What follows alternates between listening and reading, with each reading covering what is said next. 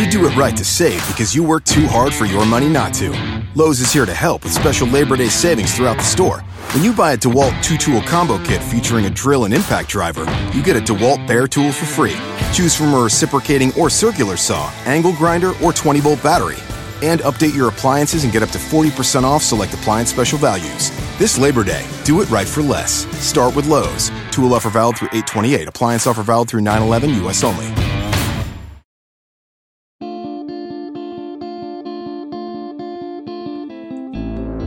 22 November Network, Neopolis Media Group.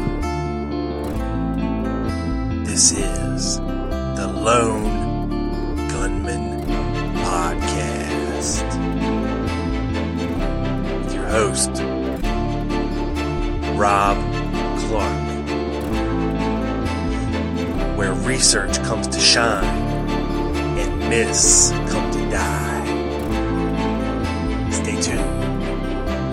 Be right there.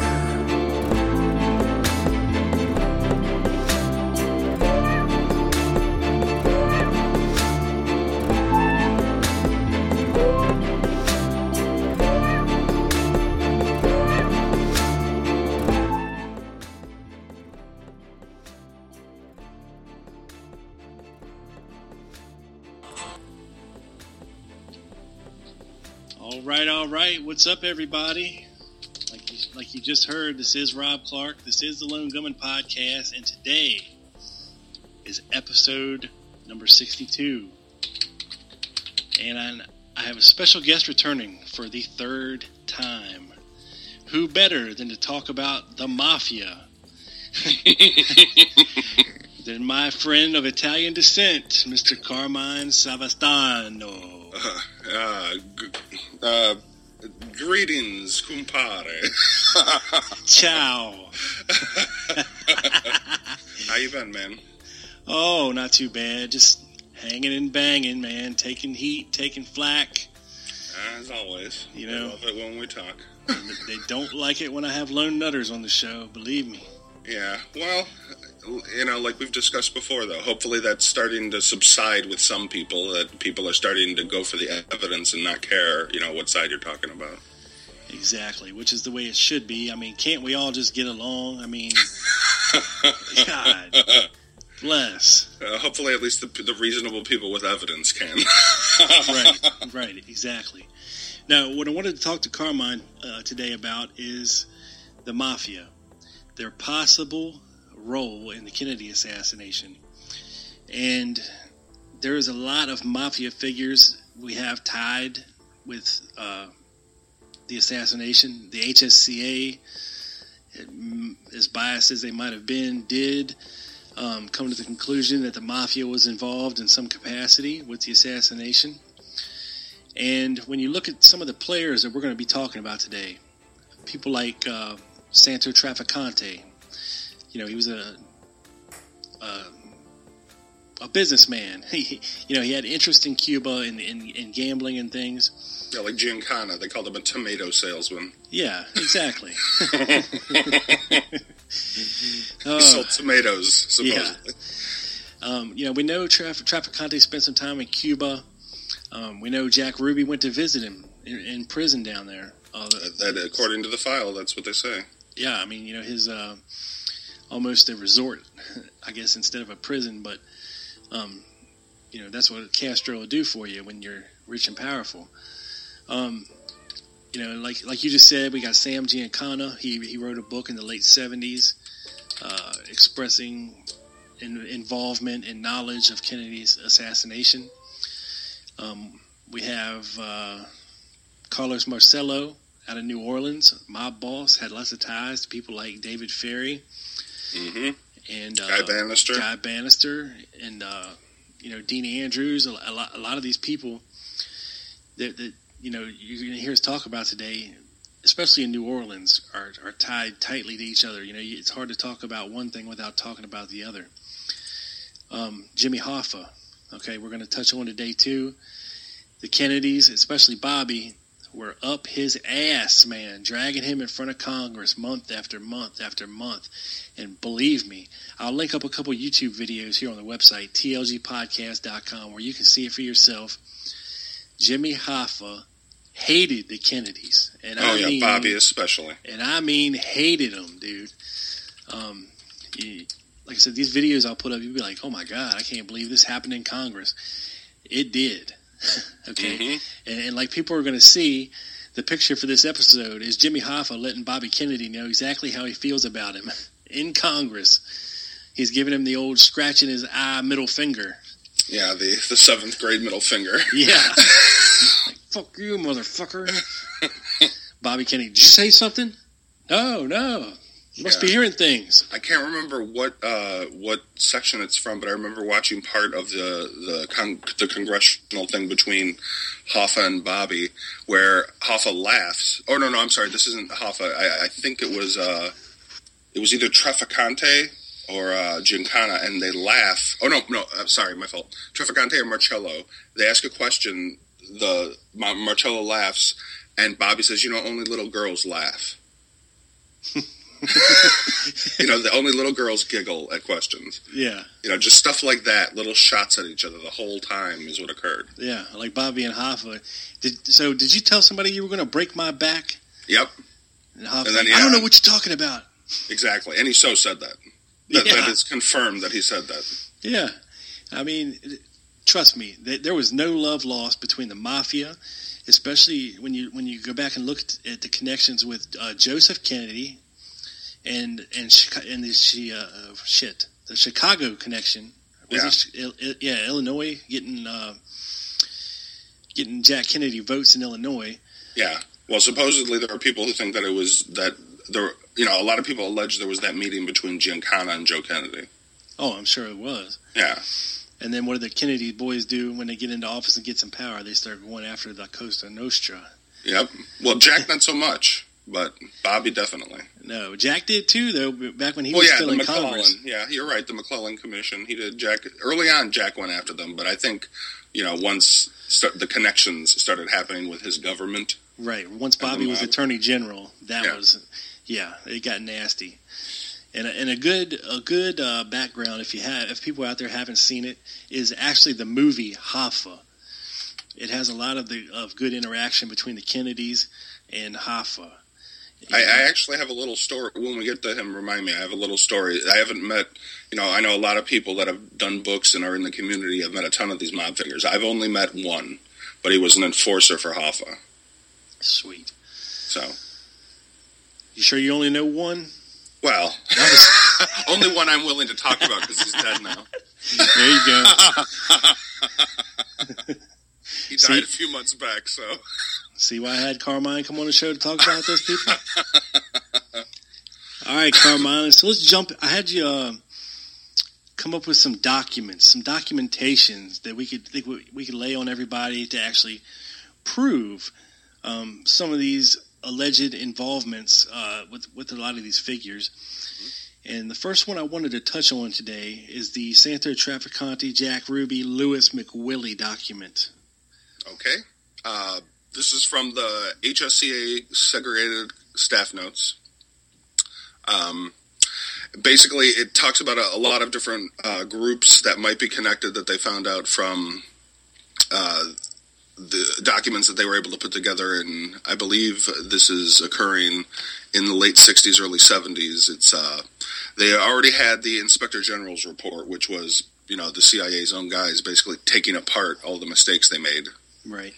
And this is just, among the notes in it. And what the document talks about is that McWillie, as we all know, was a close associate of Jack Ruby. Yep. And he paid for Ruby to come to Cuba in 59. Now, that isn't on there, but I have other documents, some of which I showed you, I think, but, I can send you anything.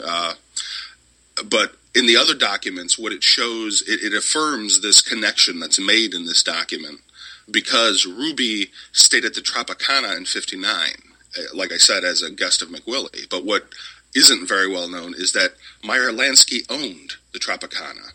Jack Ruby associated with Jake Lansky, his brother, while he was there. Now, this is at the same time in 59. You've got Jake Lansky, Meyer Lansky, and Mick Willie. You've got Jack Ruby there. You've got Trafficante being seen in the area. And at that same time, Frank Sturgis is the gambling inspector for Castro in the Tropicana. Right. Now, what you're talking about here is some of these Jewish gangsters that were very, very good with money. Mm-hmm. Lansky being the chief of them. Oh, yeah. And, of course, it was mutually beneficial for them to work together. Not with everything, but on certain endeavors back then. Mm-hmm. And we have Louis McWillie, Jack Ruby's best friend, who might have been putting the old boots or throwing stones to Tammy True. But that's another story. Well, the thing with McWillie, too, is that he started out as, he built up as a small-time player and basically befriended Jake Lansky and was able to eventually become a pit boss. But, he was a nobody originally, but as he got in, and it seems like as Ruby came in and helped or visited with him for whatever, his fortunes got better. Right. Now, Santo Trafficante, I mean, as we know, there was alleged to be another, assassination plot in Tampa, Florida. Now, the southeast of the United States, this was Trafficante's area that he controlled, right? Yeah, he was the boss of Tampa, and yeah, he had a lot of influence in the southeast. Like, he was basically the only guy left standing. What's interesting about Trafficante is that he actually, at the time of the assassination, was not a long-time boss. His dad had died shortly before, I believe it was the late 50s or early 60s, and Trafficante assumed the helm as the new boss, but he was young for a boss, but he knew everything. His father had spent his whole life teaching him how to be a boss. So he was involved in a lot of, he was able to assume the mantle of his father and take over a lot of the strings that his father could pull. Now, the problem is that he and Lansky didn't like each other. So that's what makes me doubt Trafficante. I think that Trafficante and Giancana, might have known things. I think that they might have facilitated things without exactly knowing what they were for. But I don't think there's a direct link of those two. I do think there's a lot of links of Trafficante and, of Marcello and Lansky. But I think those two were just doing whatever benefited them. They might not have been directly involved as far as Trafficante and Giancana, in my opinion. It's possible, but I think that with Trafficante, some of the background that most people don't know is that the reason Trafficante and Lansky hated each other is because Lansky had screwed Trafficante over a few times as far as money. And later on, I can't remember, in upper state New York, when they had the big mafia meeting that Hoover busted, or that the Bureau busted, Giancana and Trafficante were stuck there, and Lansky didn't go for some reason. So I think Lansky knew. I think Lansky knew that bust was going to happen, and he wanted to let them both get nailed, but not himself. That's quite possible. There's allegations of the mob having blackmail on Hoover. Yeah. The pictures. My whole thing with the pictures is no one can produce them. You know what I mean? Right. Well, it makes sense if it exists, but how long have they all been dead? If someone's got these pictures, Oh, I know. I mean, Gordon Neville said he saw them, but yeah, who knows? How reliable is that? Exactly. That's the same guy, I believe, that also said he was the missing witness. And I read one of the statements that I thought was utterly ridiculous. I actually talk about it in the book, is when he goes after Garrison, calling him the big bad wolf and a bunch of other stuff, but then he refers to his name. It's like, dude, cryptonyms are meant so you don't say their name. Oops. You don't need to give him a cryptonym if you're going to say his name. Exactly. Now, a lot of these mafia guys were pissed at Castro. Mm-hmm. Oh, yeah. Because when Castro took power, he pretty much shuttered all the casinos that were down there, and that was a huge money pit. It was hundreds of millions they lost. Yeah, we're talking a lot of money worth killing a motherfucker over. Oh yeah, oh definitely. It wasn't a couple of thousand. We're talking millions, people. Yeah. They lost, they were making at one point $100 million a year. And that's then. So that's probably almost at least $500 million in today's money. Yeah, and a lot of the elite and some of the Hollywood figures would, it was almost like a resort, Yeah, it was a playground. It was a tropical playground. Yeah, exactly. That's a good word to describe it. And then once Castro took power, that was it. He shut all that stuff down. Yep, nationalized everything. Yep, and it was totally different after that. And I think the reason that the mafia would have cooperated with the CIA efforts, the Castro plots? Yeah, the Castro plots, the unofficial plots, was because they had an interest in getting Castro out of power so they could get their foothold back into Cuba and start making that money again, Yeah, no, I totally agree with you. I think it's not only all just, the boss's natural financial interests, but one thing is that Lansky, since the 30s, had a dream of setting up a country that the mob could launder all its money through. And that's what Cuba was for a few years. It was the ultimate laundering scheme, where they could make all their money turn clean by going through a national government that could be bribed. Because they just gave hundreds of thousands of dollars to Batista, and Batista just opened everything up to them to use. Oh, most definitely. And it's not that I believe that necessarily that the mafia was coming up with their own plans and this and that to assassinate Kennedy. I think, if anything, if they were involved in any capacity whatsoever, it was at the behest of the Central Intelligence Agency.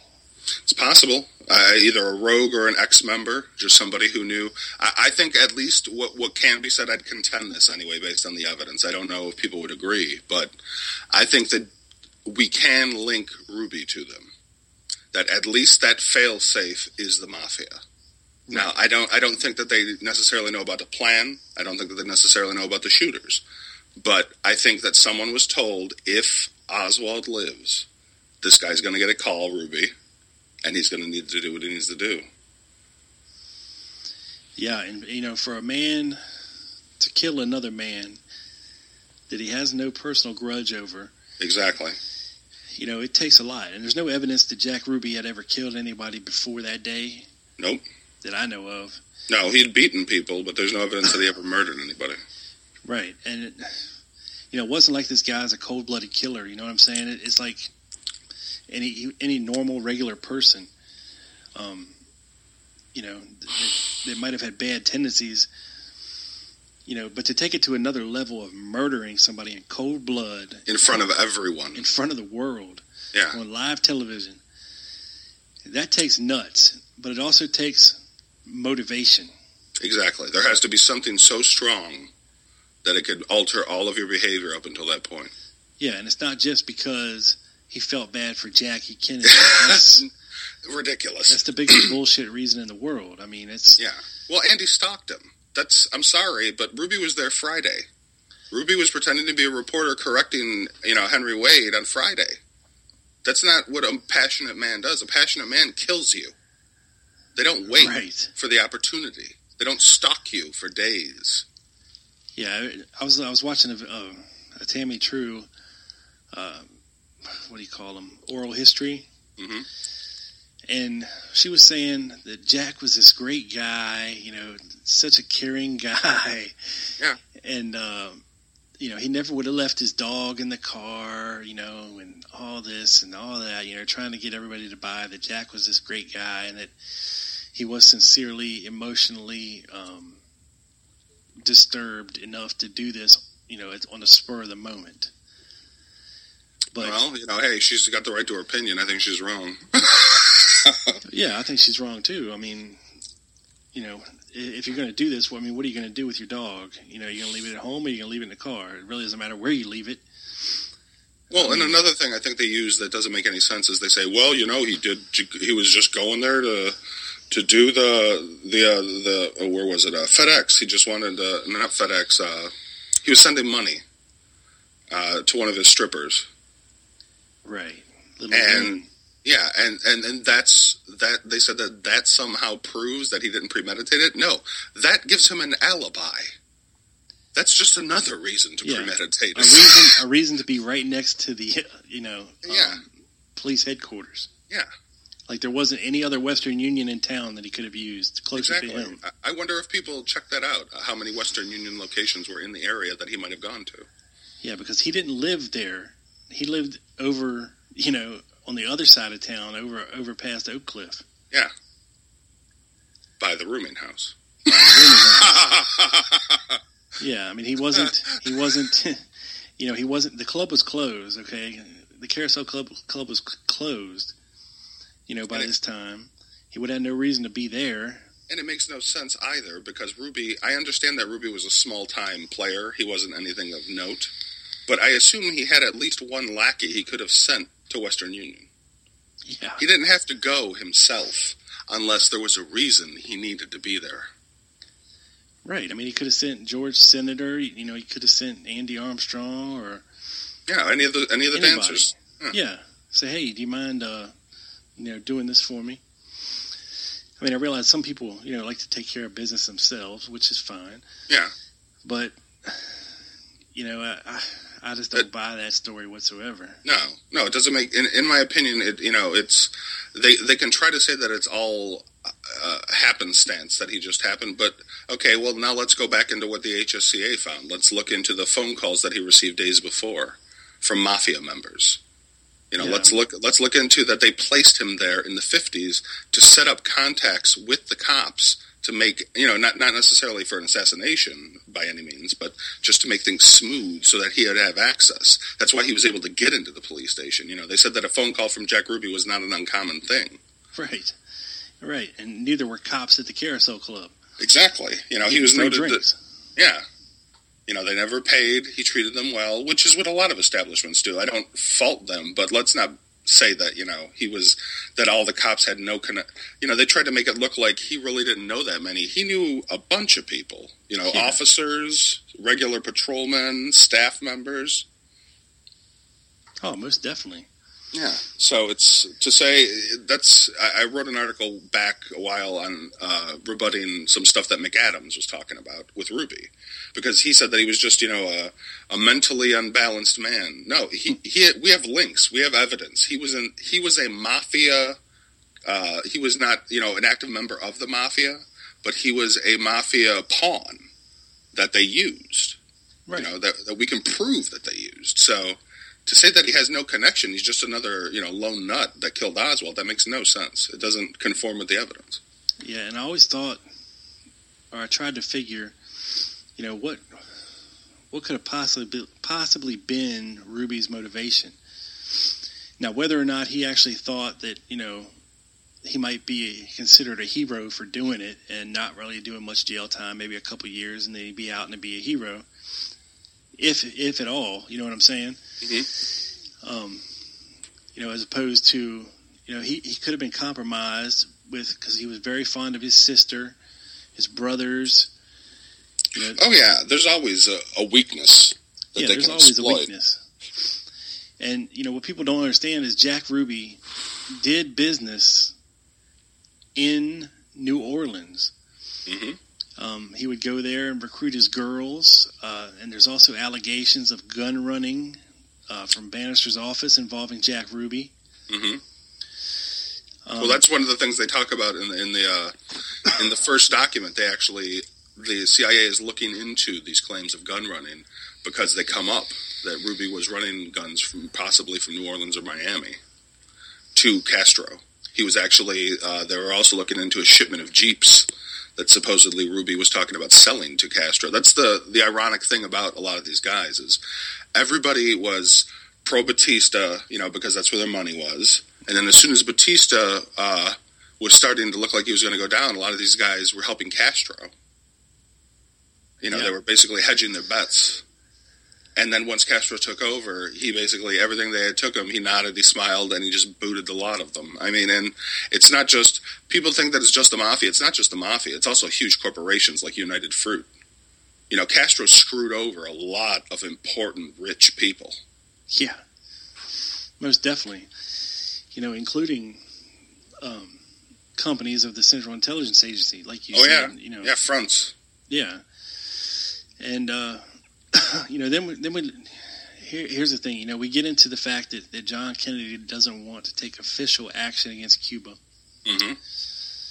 So that relegates the CIA to doing these unsponsored raids with these anti-Castro Cubans. They have to get funding from somewhere to do this. Mm-hmm. That's where I think some of this money could be coming from, Carmine, is these mafia guys. Oh, I totally agree. They it's either, I think in two documents, one of the things I want to talk about is Lansky trying to fund them. A lot of people don't know that Meyer Lansky, among others, was trying to send money their way. Right. So and these guys were also raising their own money. Yep. We know guys like Lawrence Howard, Thomas Beckham, Arcacha Smith. Yeah, Sergio Smith. These guys were basically trying to run their own thing, basically. Mm-hmm. Make some side money on the government money. Yeah, and we know that Howard and Hall were running guns. They were caught doing it through Dallas, as a matter of fact. Back in September, October of '63, they actually got caught and were taken in with a trailer full of guns. We have documents. I'll see if I can find it before we get off here. It's a Stanley Drennan document. I think it's the Los Angeles FBI office. Mm-hmm. That cites that specific thing where they're running guns and medical supplies back across, through Arizona, New Mexico, and Dallas, Louisiana, eventually to Florida, where they can make their way to Cuba. Yep. Well, I know that they were, in some of the documents I've seen, they were hiding packages for themselves. The anti-Castro exiles and the mercenaries were hiding care packages of medical supplies and guns and stuff for themselves for future plans of attacking the island. Now, the problem is that Castro also had his men out looking for them, so they found most of everything they hid. Right. Now, I found this document here, Carmine. I just want to read it real quick. Mm-hmm. It is a decoded copy of a teletype from Mr. Belmont to Hoover. And it's dated 4/18/63. It's to Hoover from the special agent in charge of Los Angeles. Okay, Dr. Stanley L. Drennan, I.S. Cuba. Then we got something redacted. So I.S. Internal Security Cuba? Right. And the first part of this is redacted, and it says, who has furnished reliable information in the past to Los Angeles. So he was a snitch. Mm-hmm. Advised that Dr. Stanley Drennan, MD, with offices at 3550 West 8th Street, Los Angeles, advised him April 17th last that, in quotes, the organization was going to have a discussion that would take place at Poor Richard's Bookshop, which is owned and operated by F.X. Ranuzzi. Drennan stated would discuss plans to assassinate President Kennedy, Attorney General Kennedy, and some unidentified members of Congress. Stated would have individual do it who was not a member of John Birch Society and therefore would be no reflection on the group. Drennan stated this action necessary in view of the Pope's position and the administration's position against continuing fight against communism in favor of coexistence and work through United Nations. Drennan has a hatred for administration, former President Eisenhower and other leaders not identified. He supports General Walker and current Cuban raiders. Drennan engaged in collecting materials, drugs, guns, clothing to be shipped to Cuban raiders, place unknown. Secret Service, Los Angeles is advised. Letterhead memo follows.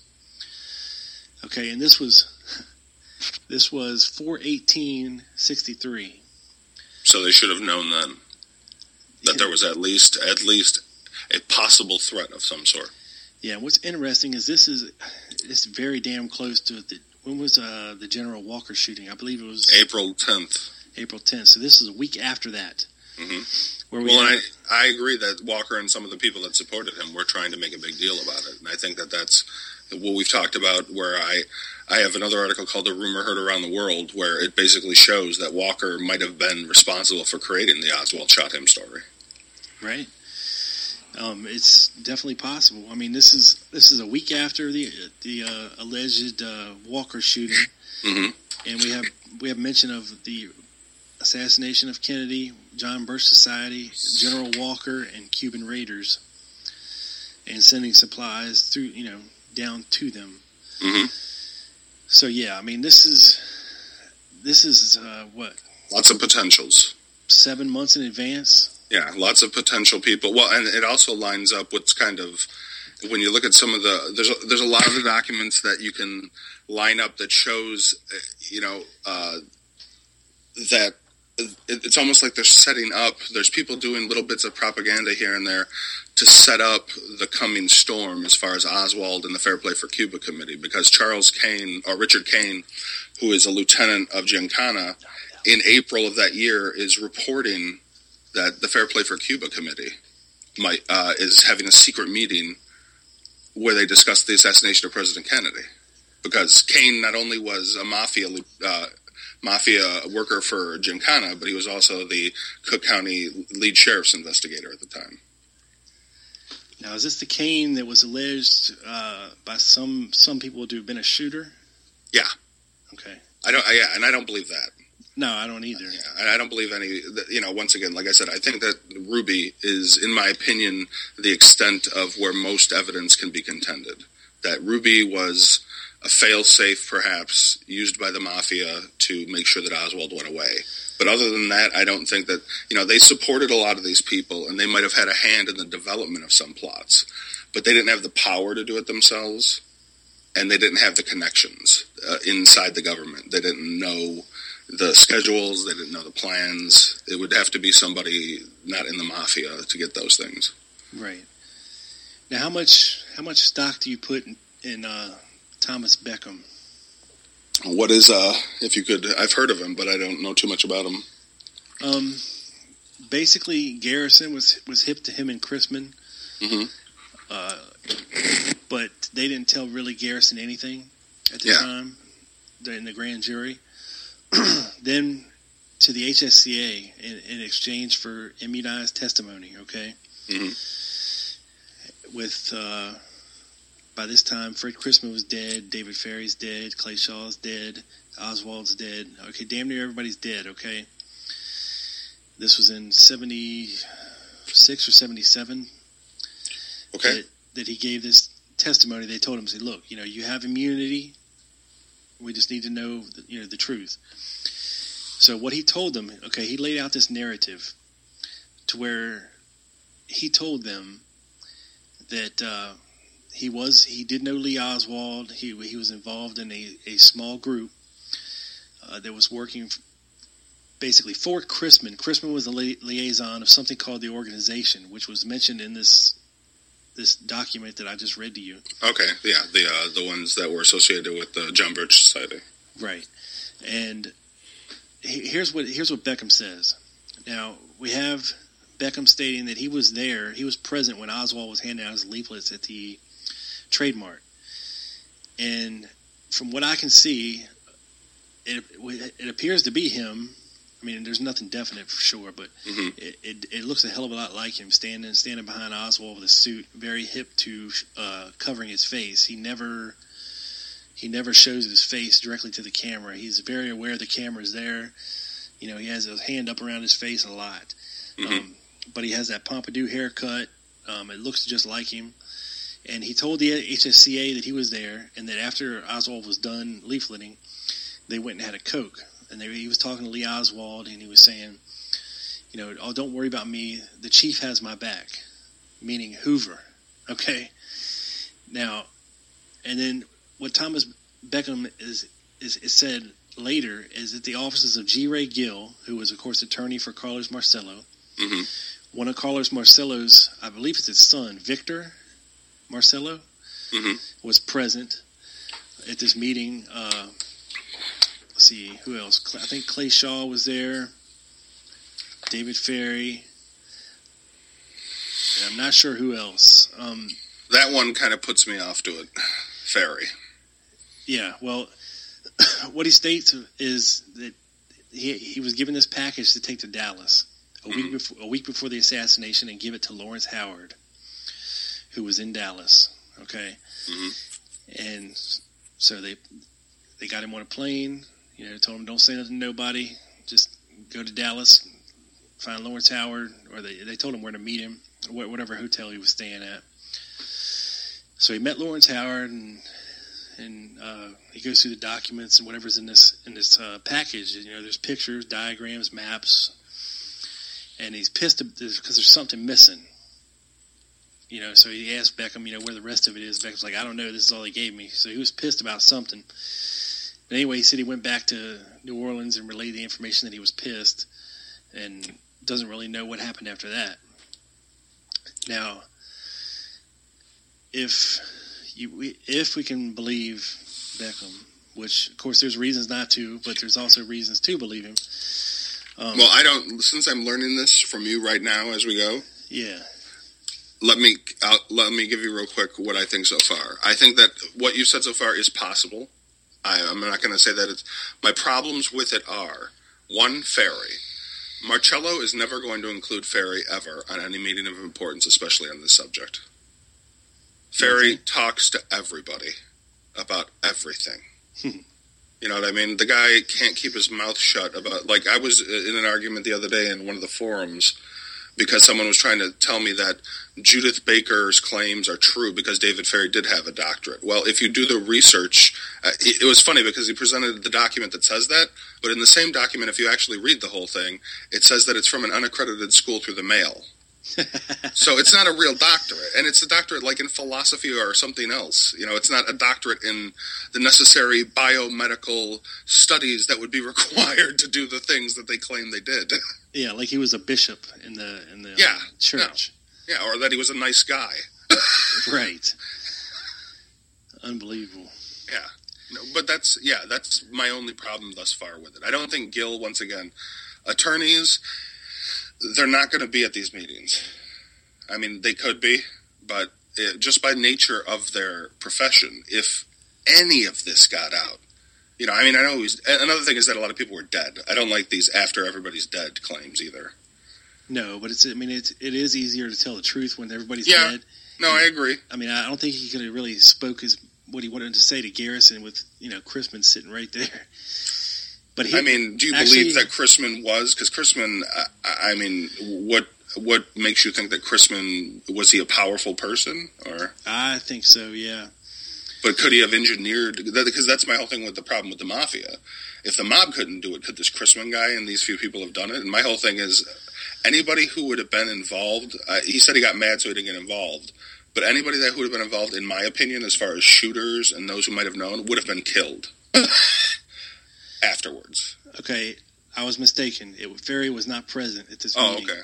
I'll read you what he said here. Right, okay, I guess the best place to start is a meeting I had in Algiers, Louisiana. It's as soon as you get off the ferry boat. It's in Orleans Parish.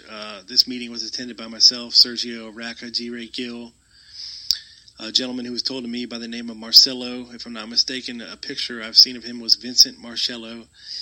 Along with me was a gentleman, a little bitty guy. His name was, Charlie Morello. Sergio Racco Smith was there, Roswell Thompson, and a lady by the name of Burglass, Anna Burglass.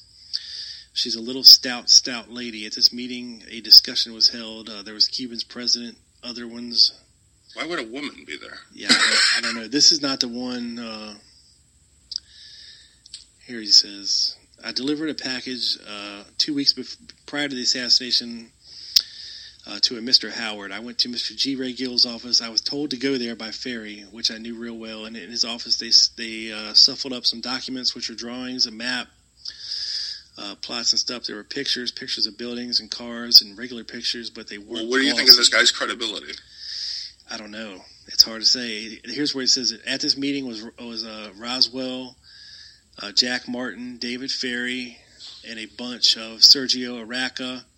Also at the meeting was Mr. Marcello Vincent. Yeah, no, I don't know, man. My good friend Clay Shaw was also there. The envelope was put in a magazine. They bought me a magazine, stuck inside there. Took a cab from the airport to a place called the Executive Inn in Dallas, where I met Mr. Howard. It's these big meetings that kill me. It's kind of like the Madeline Brown thing. You know what I mean? It's like you're going to have a little. If it's a little group, it's going to be a little meeting. Yeah, I mean, it sounds. They're not going to have a ton of people there. But I mean, just the way he's saying it. I mean, he's using, Marcello family members, Marcello lawyers, Marcello detectives. It's all blamed on Marcello, so. Yeah. Which I don't buy. That kind of wraps it up too neat, in my opinion, with a lot of these mafia. Right. What I was alluding to before about the mafia, I mean, if the CIA were to use them, because as we know, the CIA is not allowed to work inside the United States, supposedly. Well, yeah, but JM Wave, so. Right. Right, but they can't go around killing people, inside the United States. Or all hell would break loose. Well, they can't make it look like they were killed anyway. Right. But, they're going to use basically the mafia to do the dirty work they need done inside the states or, Oh, I agree, yeah. They tried. I mean, I think they were successful half the time, maybe. Right, which is why I think, Hoffa and were so pissed at Bobby Kennedy. I mean, Bobby Kennedy had to know that the CIA was using the mafia. Well, that's in one of the documents that when we get to some of the other... is that this one or the next one? I actually have a document that talks about another one where Hoover told Bobby Kennedy. Yeah, well, let's get to that one. Okay, well, hang on. Let me just knock out the last thing on this one. Sure. The last thing of note, I think... Oh, no, actually, I'm sorry. It is this one. I'm looking at my bottom note. So last two things of note on this one. Okay. A British journalist named John Wilson provided the American embassy that a gangster type named Ruby visited a man that he frequently was in jail with named Santos Traficante. Mm-hmm.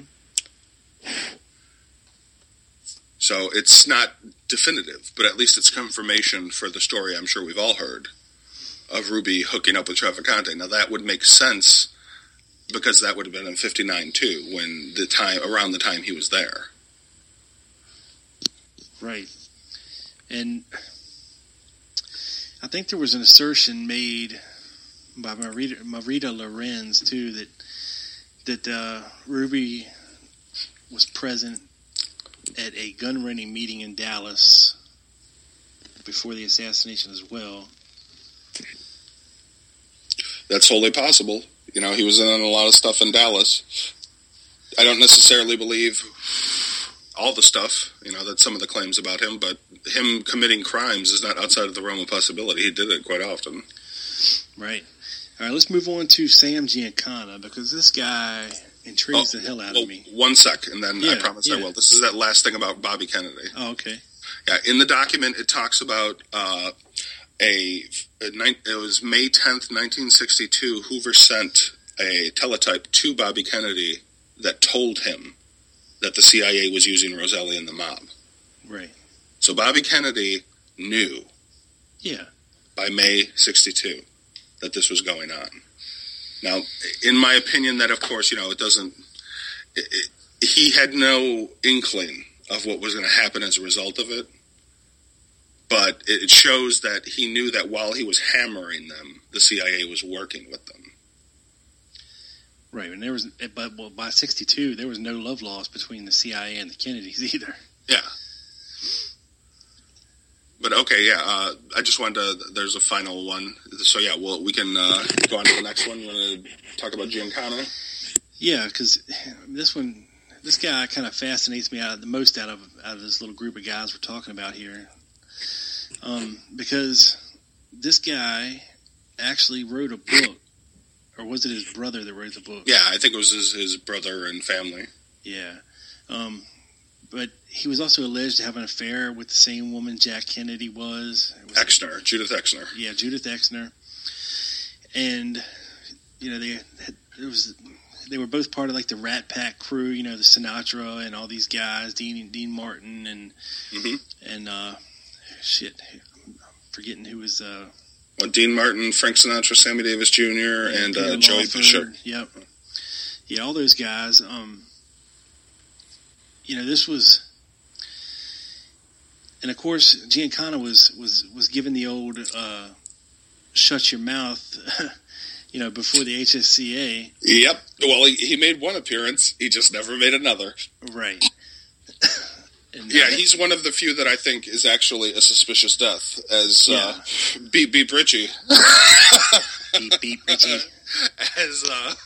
As he would say, he would claim far too many, but I do think there are a handful that we can make reasonable allusions based on the evidence that were suspicious deaths. Most definitely. And I agree with you 100% about Giancana.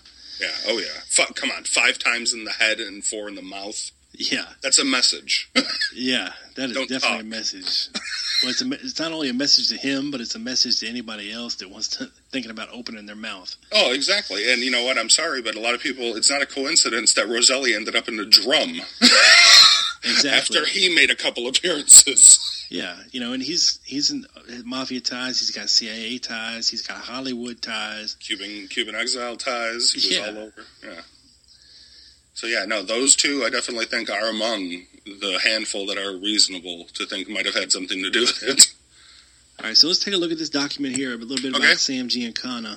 Well, it basically goes into that Giancana, Roselli, and Mayhew, as we've discussed before, were all part of the Castro plots, but there were other things that were going on, too, where they worked together. The document talks about, it's another piece of the CIA Inspector General's report, they quote, and it reveals that in 1960, before the Castro plots were really fully underway, that Giancana got Mayhew to take the heat on a Justice Department investigation. Basically, one of his mistresses, he wanted her tape recorded, and he wanted Mayhew to use this guy to do it, so Mayhew did, and the guy got caught. So that involved the Justice Department, and eventually some wrangling occurred where if they revealed Giancana would reveal the Castro plots. If they revealed Roselli, same thing. So Mayhew decided to then talk to his bosses, who talked to the people at the Justice Department, who let the charges go and just never filed. Right, which is what happened a lot before Bobby Kennedy came along. Oh, yeah. Well, I'm sure it still happens sometimes. Oh, yeah. Most definitely, especially if they got dirt on somebody. Mm-hmm. Or it somehow... Because I'm sure it still goes on to this day. Well, yeah, and I mean, they go into other favors they did for him, too. Like, it also talks about the actions taken by various officials to postpone and prevent the deportation of Johnny Roselli.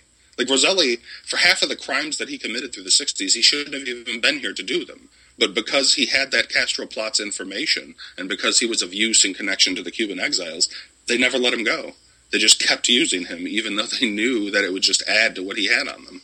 Yeah. So then another thing is, in the same document, it talks about how the agency attempted to ward off FBI surveillance of the Castro plots in '63 and failed.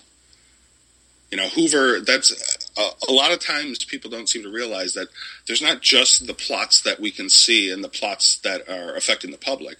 They're plotting against each other, too, and playing games with each other. Oh, yeah. Most definitely. I mean, like you said, they're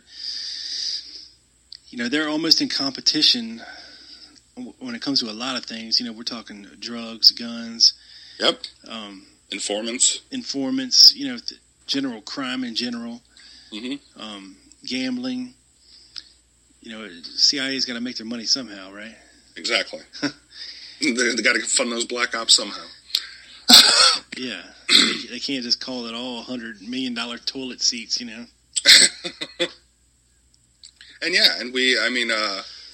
another thing, Giancana, in one discussion he had with Sam Papich, who is the agency liaison from the FBI, and Giancana said to Papich himself, so this is directly to one of Hoover's underlings, that he and Roselli had the CIA over a barrel because of the Castro plots. And that not only would that protect them from the CIA, but that would protect them from the FBI too. And then Roselli goes to Jack Anderson and the media with his information when they won't intercede on his behalf. So that's another dirty connection if people look. Grant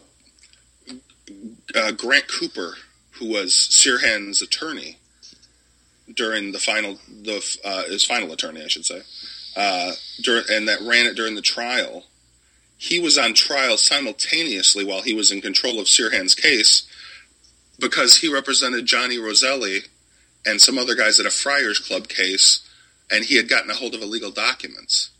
So the whole time he's representing Sirhan, the government has him over a barrel on those illegal documents.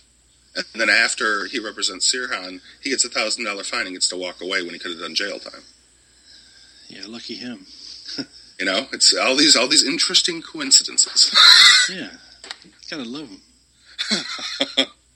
But yeah, it all comes back to Roselli basically being able to exert pressure on people because he had the Castro plots up his sleeve. All right, now let's get back into this other one, a little bit about Lansky. Okay. We touched on him earlier.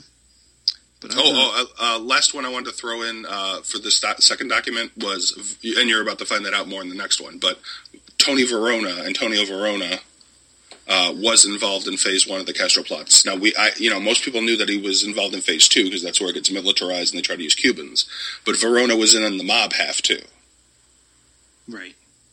So those connections are there between, the mob, the CIA, and the exiles. Most definitely. Okay, so you want to go to the next one. Next one's HFCA staff notes, and the document reveals that Meyer Lansky used the Cellini brothers as a front to offer aid to Tony Verona in 1960.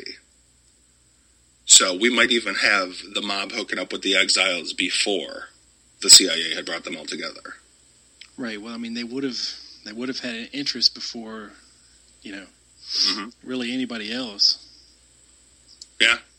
Because Castro was killing people, down there. Uh-huh.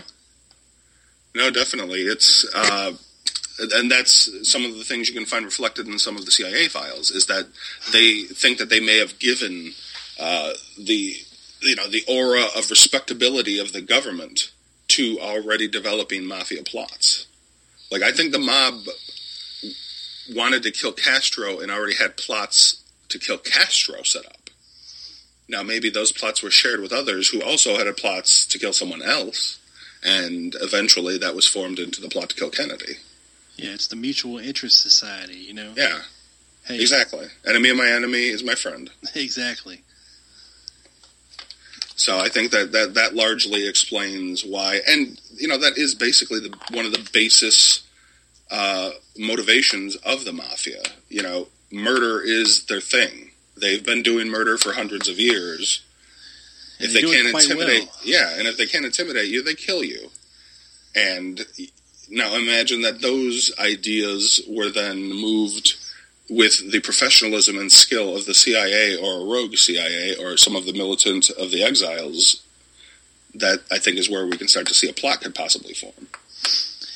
Right. I mean, we all seen the movies. We know how the mafia operates. The lower level guys don't do things on their own accord. Everything's got to be given approval from the boss. And if it's not, you die. Yeah, exactly. Johnny Roselli is not going to go out there and kill John F. Kennedy without approval. Yeah. First. And to be honest, they don't want that much heat. No. It doesn't matter how crazy mob bosses. Like, what was his name? Albert Anastasia. When he started just whacking people left and right at the end, that's why he died. When you start to just wholesale go outside of the realm of reason, like, the mafia's primary function is money and power. It has absolutely nothing to do... personal vendettas, yes, those do go on, and those are going to happen. But you're not supposed to involve the public. You're not supposed to bring attention to the rest of us, is basically... Yeah, it's most mobsters. Yeah. Yeah, so they're not going to be, I don't buy that they're going to be doing a national plot. First of all, they don't got the means, they don't got the power, and it runs counterproductive to their entire business. Exactly. I mean, just like the CIA is going to want plausible deniability. That's why they involve the people like the mafia. The mafia is going to want plausible deniability. They're not going to have their guys out there doing something, So when you hear people like James Files claiming that it was Nicoletti on the scene, no. They're going to use... professionals. They're going to use professional... Nicoletti ran hit teams, but hit teams and military-style takedowns are two different things. Yeah, and political assassinations are a whole other thing, too. Exactly. It's a very specialized thing. Mm-hmm. You know, and you're not going to, which just, you know, besides the lack of evidence that Files doesn't have, you know, look at just what he claims. They're going to put a low-level nobody, which is what he was then, as the responsible party for taking out the... No, they're not going to do that. That's ridiculous. With a handgun? Here's this cool-ass handgun that's not even available to the public yet. Yeah, and how the hell did the Mafia get it? What, they broke in so that they could have this one guy that they... Yeah, it all falls apart. Any of these things where they say there's a famous person there taking the shots? No, because they're going to want to get somebody... I don't know if we talked about this before, but if you're looking for a sniper, you don't want to get the best, first of all, because the best will be missed when you kill him afterwards.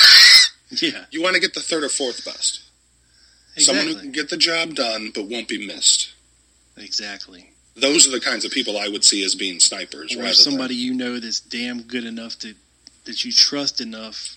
Yeah. That's done it before to do it right and get the hell away and never exactly. be caught. Well, and even in that case, you know what I mean? I don't buy a lot of these guys who say that they knew everything years later after everyone's gone, because they would have been killed, in my opinion. If you know what I mean? If you weren't one of the planners and you were somebody that was expendable, which is basically everyone but the planners, they didn't want to leave loose ends to come back later. Right. So, yeah, people like Files and anybody that claims it was them and a bunch of famous people are ridiculous. There's no evidence for all that. No, not at all. And have you ever heard of somebody named T. Casey Brennan? Mm-mm. I hadn't either until today. I got a friend request from T. Casey Brennan. And is that Tim Brennan? I don't know. He appears to be in... let me see here. I'm pulling him up right now. He appears to be... Well, his profile says he's a member of Mensa. Okay. But he also alleges that he was... somebody has put him as... He's number 8 on... let me find it. He's number 8 in Bugliosi's book of being a possible assassin of JFK. Bugliosi didn't say that... What? Yeah, Bugliosi blamed Oswald. He didn't read Bugliosi's book, apparently. Yeah, I don't know, dude. So that's a no, I'm thinking. He claims to have been a victim of MK Ultra. Oh boy, here we go. And I'm trying to find where the specific part of this JFK... I think someone read Thornley's bio. I know, right? He was he did some comic book work. Sounds like he still is.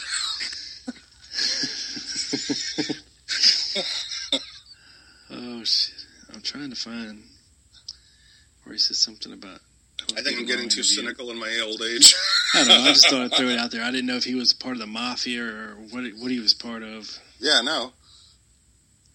Yeah, no, that's hilarious that he threw in all that stuff. Oh yeah, well, he looks like an interesting dude. Be careful. As you know. Hey, he friended me, man. I know, just be careful. I'll give him some rope. I know. Well, you know, it's always a good thing to do that. I've been telling people, I'm like, whenever I get near 200, I gotta go through and check. Yeah. I don't like to have too many. Thin the herd a little bit. Always happy to help people get rid of fake names off of their friend list. It's ridiculous, some of the names that are out there, too. Oh, yeah, like John Smith or Helen Smith. Yeah, or the dead. How about the dead people? How about everybody stop pretending you're dead people, please? Yeah. Like, if I see Dorothy Kilgallen one more fucking time, pardon my French. or there's actually a Lee Oswald. There's a there's Kerry Thornley. There used to be Alec Heidel until he was exposed. Who the hell was that anyway? Brian Kelshaw. Oh my God! I'm hoping that he gets all the comeuppance he deserves from all the threats he's made against people. Nice. So and now it's on tape. Congratulations. So, let me ask you a question. I haven't personally. I know there's a movie coming out. with Leo DiCaprio. Have you ever read any of Lamar Waldron's mafia-oriented books? I read part of one, and then I kind of didn't finish it. One of those, huh? Well, it was just because, and I know a lot of people respect him. I'm sure he's a great guy, but he just tries to put it all on them, and they don't have the power to do it.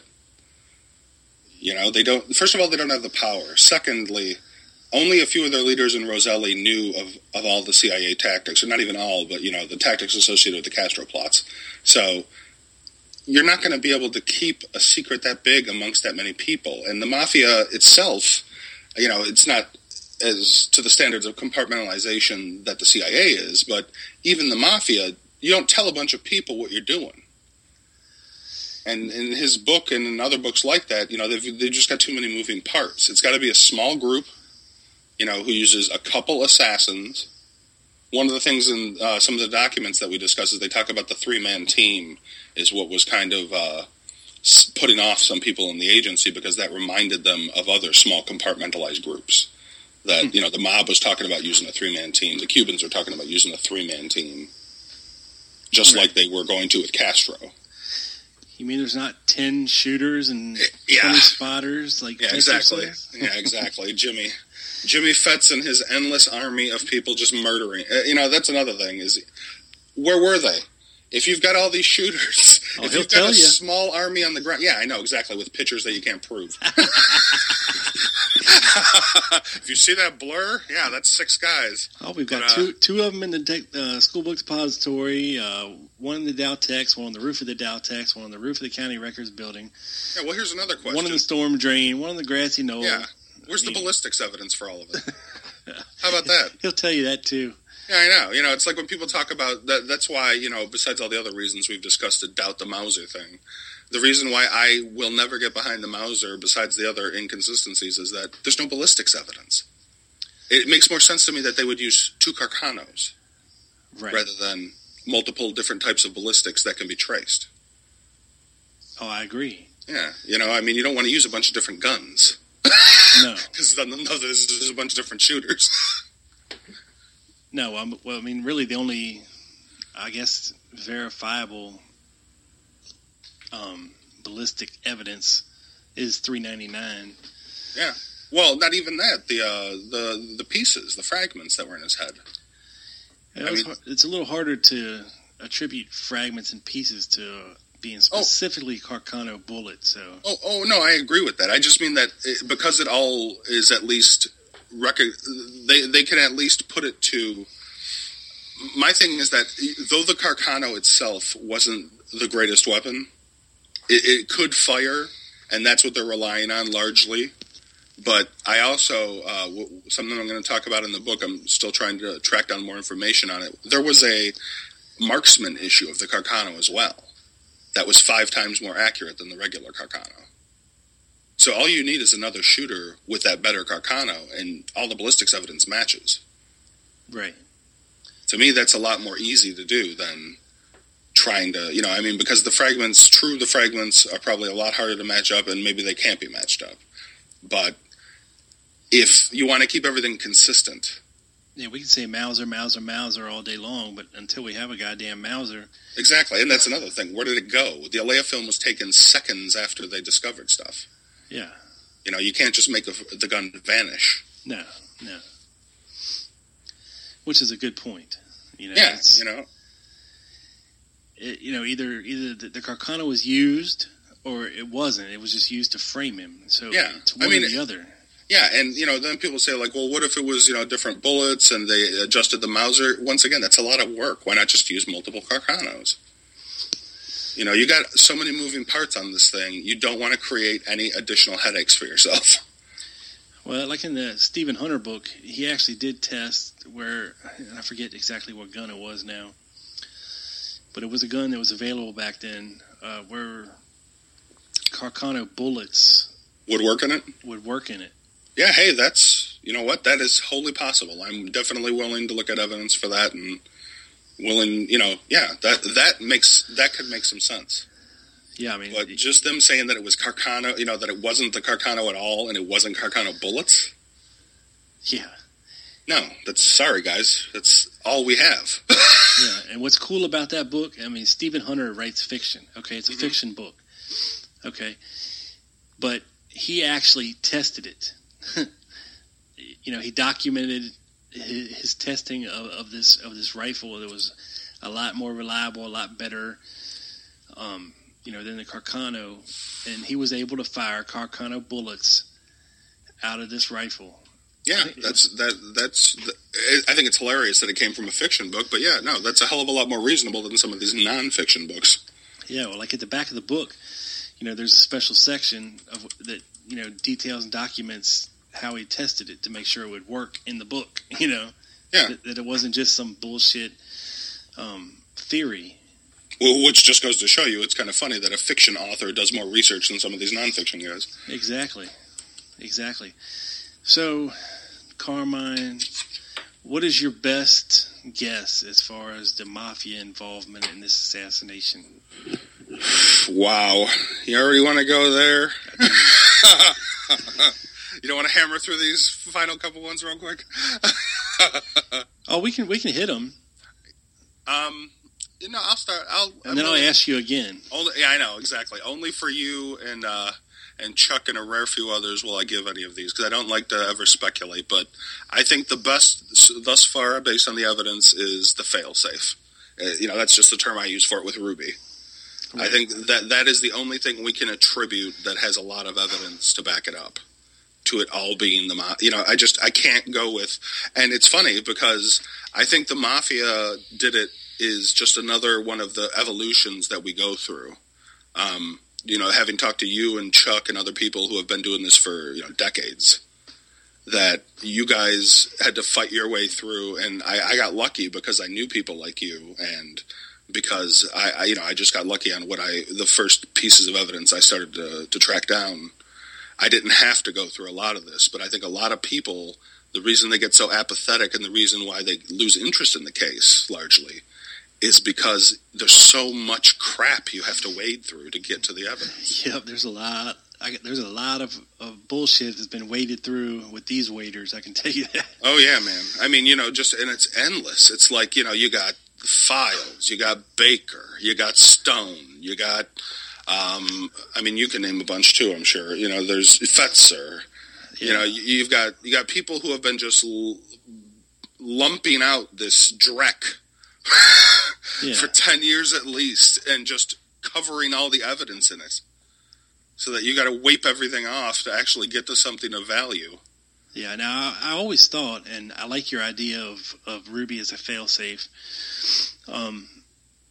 because for me, it was always hard to figure out the Ruby component. It's hard to match Ruby without a whole lot of stretching to what was going on in New Orleans but prior to the assassination. And then on the other side of the assassination, what he did. Mm-hmm. It's hard to link Ruby to the CIA. It's hard to link him to the right-wingers, even, other than running guns a little bit, really to the anti-Castro Cubans. Mm-hmm. But in 59, though, we do know for at least, I think it was 8 or 9 months, he was an FBI informant. Right. So we can at least, not to say that the FBI had any direct link, but he was known to Hoover. Again, another person a long time before who was known to Hoover, that he acted like he didn't know, and he lied. When Hoover gave his affidavit to the commission, he said he didn't know Ruby or Oswald, and neither one of them had a connection to the FBI, which is a lie. Right. And Ruby also owed a hell of a lot of money to the IRS. Oh, yeah. No, it could have been another motivation, to say, hey, we'll forgive your debt to the IRS, or we'll give you the money to pay it off. Exactly. The mob might have said, we'll take care of it. Right. There's different motivations here for Jack Ruby. But the one that makes the most sense is, like you said, possibly as a mafia failsafe. Yep. As a last resort kind of guy.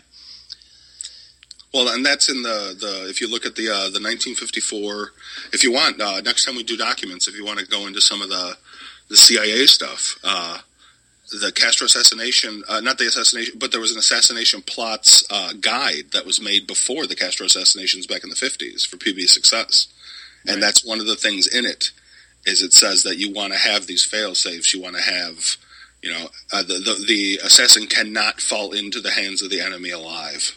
Right. Which is exactly what happened here. Yep. Because if they would have got him anywhere along the way or before he got to the theater, not in public, not with other people around that could say, hey, man, these cops just came in and shot him in cold blood. He wasn't doing anything but sitting there. Yeah. Then we have a problem. Mm-hmm. They had no other choice but to take him alive, I think. Yeah. Well, and I think that the DPD, they had no clue.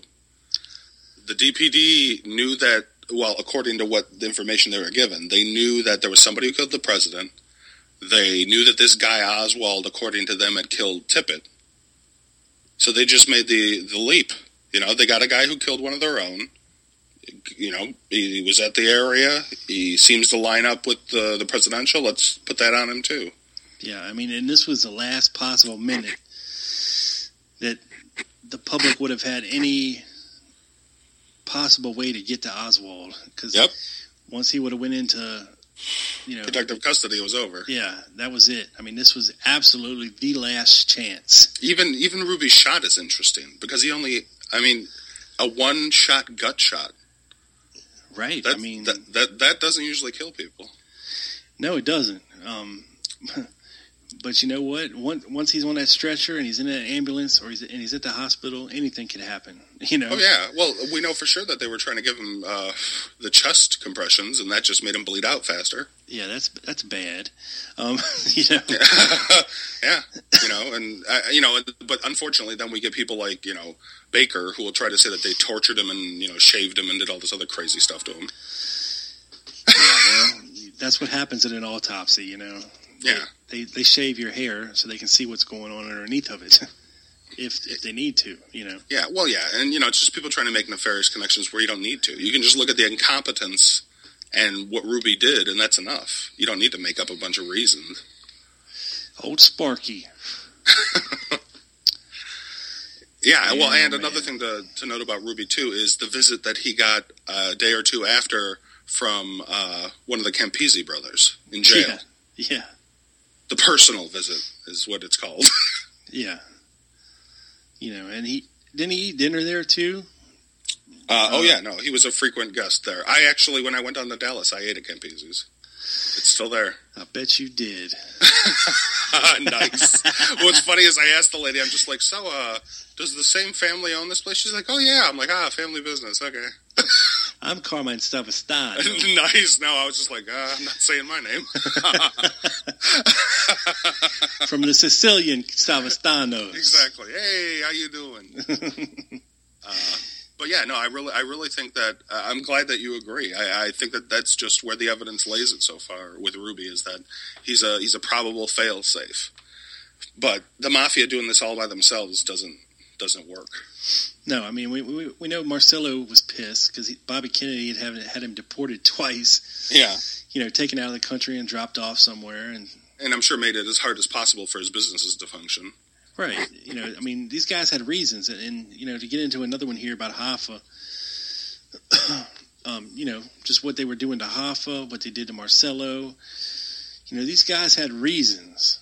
Oh yeah. Well, if you want to, because if you want to, real quick, I'll knock out these last two. So yeah, we go can ahead. Just, in the fourth document, it's a meeting of Johnny Roselli and Sheffield Edwards that occurred in May 1966. Now, this is years after the agency claimed all contact had ceased. So that just goes to show you once again, Roselli and Giancana's knowledge and the knowledge of others involved, that did compromise the agency. So they would occasionally send out an officer like Sheffield Edwards, or Harvey just ended up getting fired, in my opinion, not only for his alcoholism, but because he disobeyed them. They told Harvey to stop talking to Roselli, and he wouldn't. Like, Roselli at one point was asking Harvey to be his lawyer. They talk so much. Yeah. And look where they sent old Harvey. Exactly. Italy. Yeah, of course. Oh, no, it's interesting, too. If you look back, there's a couple of people. I think that's one of the reasons why, as evil and as, messed up as Angleton was, I really think that Angleton a lot of people try to blame Angleton for some of this. Angleton definitely was involved in the cover-up afterwards, but if you look at his immunized testimony to the HSCA, he says a door should have been left open, and he told Dulles that he knew that this wasn't what happened, what the commission was trying to say. Right. So I don't think that he was involved, because why would he say that if he was? Yeah. It doesn't make sense. And then, so that just goes to show you that there was the connections that were still going on even after the CIA said to stop. And then the final document, it's from the final report of the HSCA, and there's like I was telling you, Kane had spread that thing back in April about the FPCC. You said that there was that meeting that people were saying was going on with the John Birch Society. Well, we've also got Giancana telling one of his associates in the HSCA that, or not in the HSCA, but in the HSCA report, that he says that the Fair Play for Cuba Committee is going to keep the feds busy and they're going to leave the mafia alone. So maybe that was another part, too, of the mafia, that they were just spreading propaganda, whether or not they knew that propaganda was setting up. Because now you've got all these different groups talking about the Fair Play for Cuba Committee. The Fair Play for Cuba Committee was not the primary Marxist group. It was just some little group that Oswald was never a member of and made up a fake chapter about, but that all plays into all these rumors, so that connects him. Right, and paints him into a corner that he can never escape. Exactly. Unbelievable. Yeah, and I'm sorry, but that all can't be coincidence. It cannot be coincidence that all of these connected mafia figures, you got guys from the John Birch Society and all these people floating plots. I mean, it takes all of the notice away from the people who might have actually done it. Yeah, it's one thing. It definitely muddies the water. I mean, there's a lot of people that wanted Kennedy dead or gone, one of the two. Mm-hmm. Or at least they even if they didn't want him dead per se. They wanted him out of office. Right. It would have benefited them to have John Kennedy not around anymore. Yeah. And I think that's largely what a lot of this relies upon. A lot of these guys that don't use the evidence that we end up in arguments with, they're guessing. They're guessing because there are reasons that all these groups would have to kill him. But if we can't connect them, then, you're just guessing. Yeah. We got to lay down the evidence and show, like we did, like we've talked about today. I think that hopefully this will show people that Jack Ruby was not just this passionate man, that he stalked Oswald, that he was in contact with the mafia before and after, that he was placed in Dallas by the mafia to get in contact with the police so that he could be useful. Yeah, and he was also talking to the police for hours the night before he did this. Yeah, and he was correcting Henry Wade at the press conference. Yeah. That shows you foreknowledge. How the hell would Jack Ruby know about the Fair Play for Cuba Committee? Exactly, or Oswald, unless he was told about him or he looked into him. Yeah, I mean, I can't even get all these Cuban organizations straight. You have the DSC, the Cuban Directorate, the Cuban Liberation Federation. And then you've got all their Spanish names they use. Yeah. I don't even know all that shit, let alone how Jack Ruby would know it all without the internet. I mean, come on. The day of, too. Yeah, the day of. Unbelievable. I mean? Yeah, how is Jack Ruby in a day going to get all this stuff and be ready to correct the press secretary for the DPD? Right. Which I think rolls us right into because this, it's not a document, but I think that it talks towards, just the rest of what we were discussing. If anyone gets a chance, it was History's Detectives. The episode was Who Killed Jimmy Hoffa? And they go in, it's a pretty interesting episode where they make a pretty good case for maybe the guy that killed him and why Hoffa died. But the most interesting part of the episode in comparison to what we're discussing, I think, is Hoffa actually at the end was right. When he got thrown in jail and he was banned from leading the Teamsters, that was actually illegal. The Teamsters should have still been allowed to vote him in if they wanted to. But the leader of the Teamsters at the time, who had mafia connections, called Nixon and actually talked about that he would make sure the Teamsters supported Nixon and, kicked his campaign a bunch of money if he could make sure that Hoffa was never put in charge again. Yep, So you now scratch my back and I'll scratch yours. So now you've got the President of the United States conspiring with a mafia-connected leader to keep Hoffa out of power. Not Nixon. Yeah, tricky dick. And then what is later revealed, they go into the Nixon tapes, and anyone can watch the episode, and if you want, like I did, go into the tapes afterwards, and you can hear Nixon commanding, his staff members. What ends up happening is one of his staff members meets a mafia fixer at a casino and gets $500,000 in cash to pay off the Watergate people to keep them quiet. So you got the president making deals, which goes back to Nixon being involved, in the in the Red Scare and some of the mafia connections he made there. Oh yeah, and Alpha 66 and all that. Yeah. So now, you've got Nixon's another nexus point between the mob, the government, and the mercenaries. Yeah, and that's a whole nother show. Yeah, no kidding. Nixon and Watergate. I've been trying to talk Russ into doing it. It's just a matter of when he has some time to do it. Nice. Though I don't think he'd want to do it. You could always ask Roger Stone if he knows anything. Yeah. I think I'll pass on that one. Yeah, well, after the tattoo, I don't think he's going to talk about anything honestly about Nixon. But, what an idiot. Yeah, what are you going to do? That guy. I don't know. He just reminds me of Steve-O from Jackass with that back tattoo. Nice. An elderly version or an advanced version. Stupid bleached hair and hair plugs. Come on, dude. You're almost 70 years old. Act well, like I don't like to go into the personal stuff, but I definitely know his methods are lacking.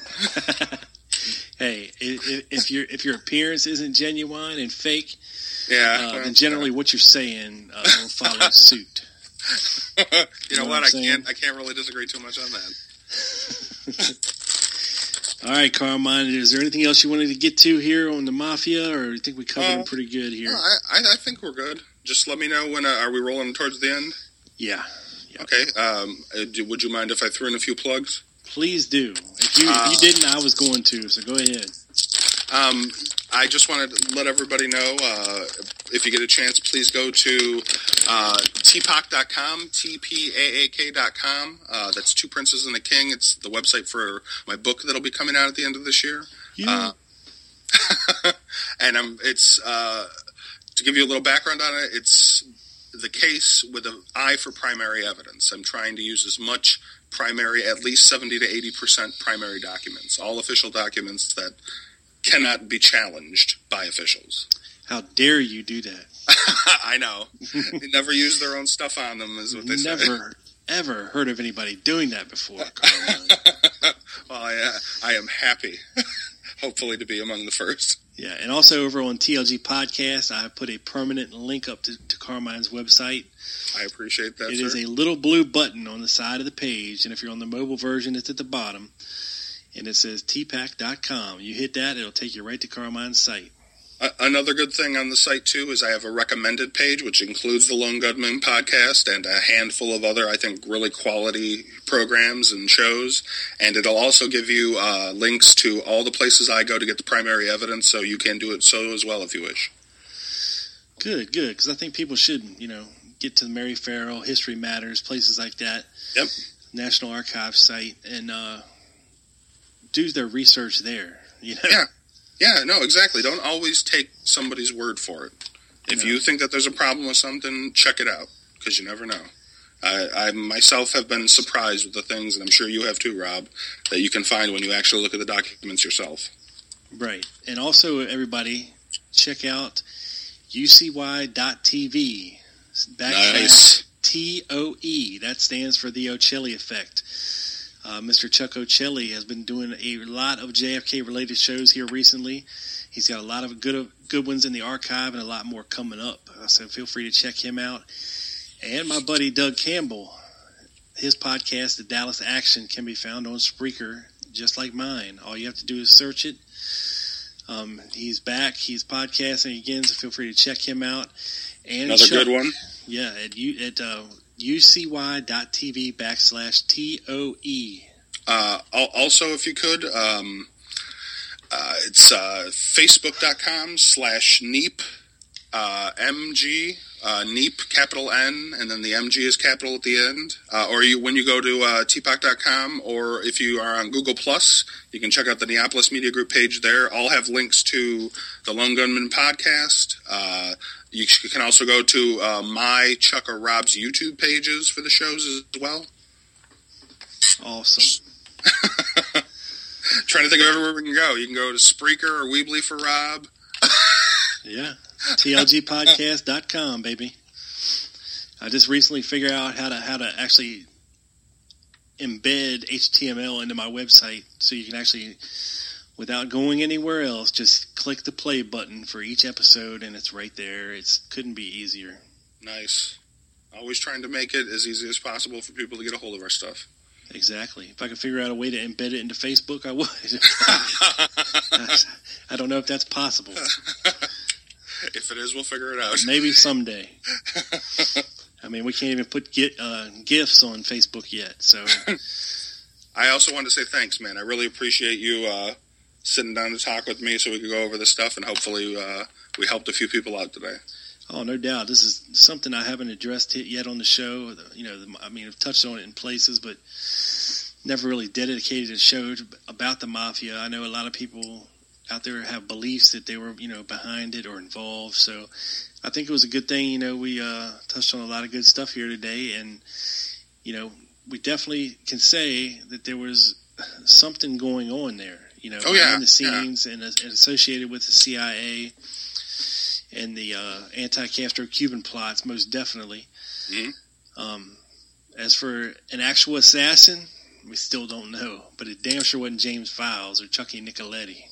Yeah, or any of most of the famous mafia people they try to put in Dealey Plaza without any proof. Yeah, Johnny Roselli in the Storm Drain.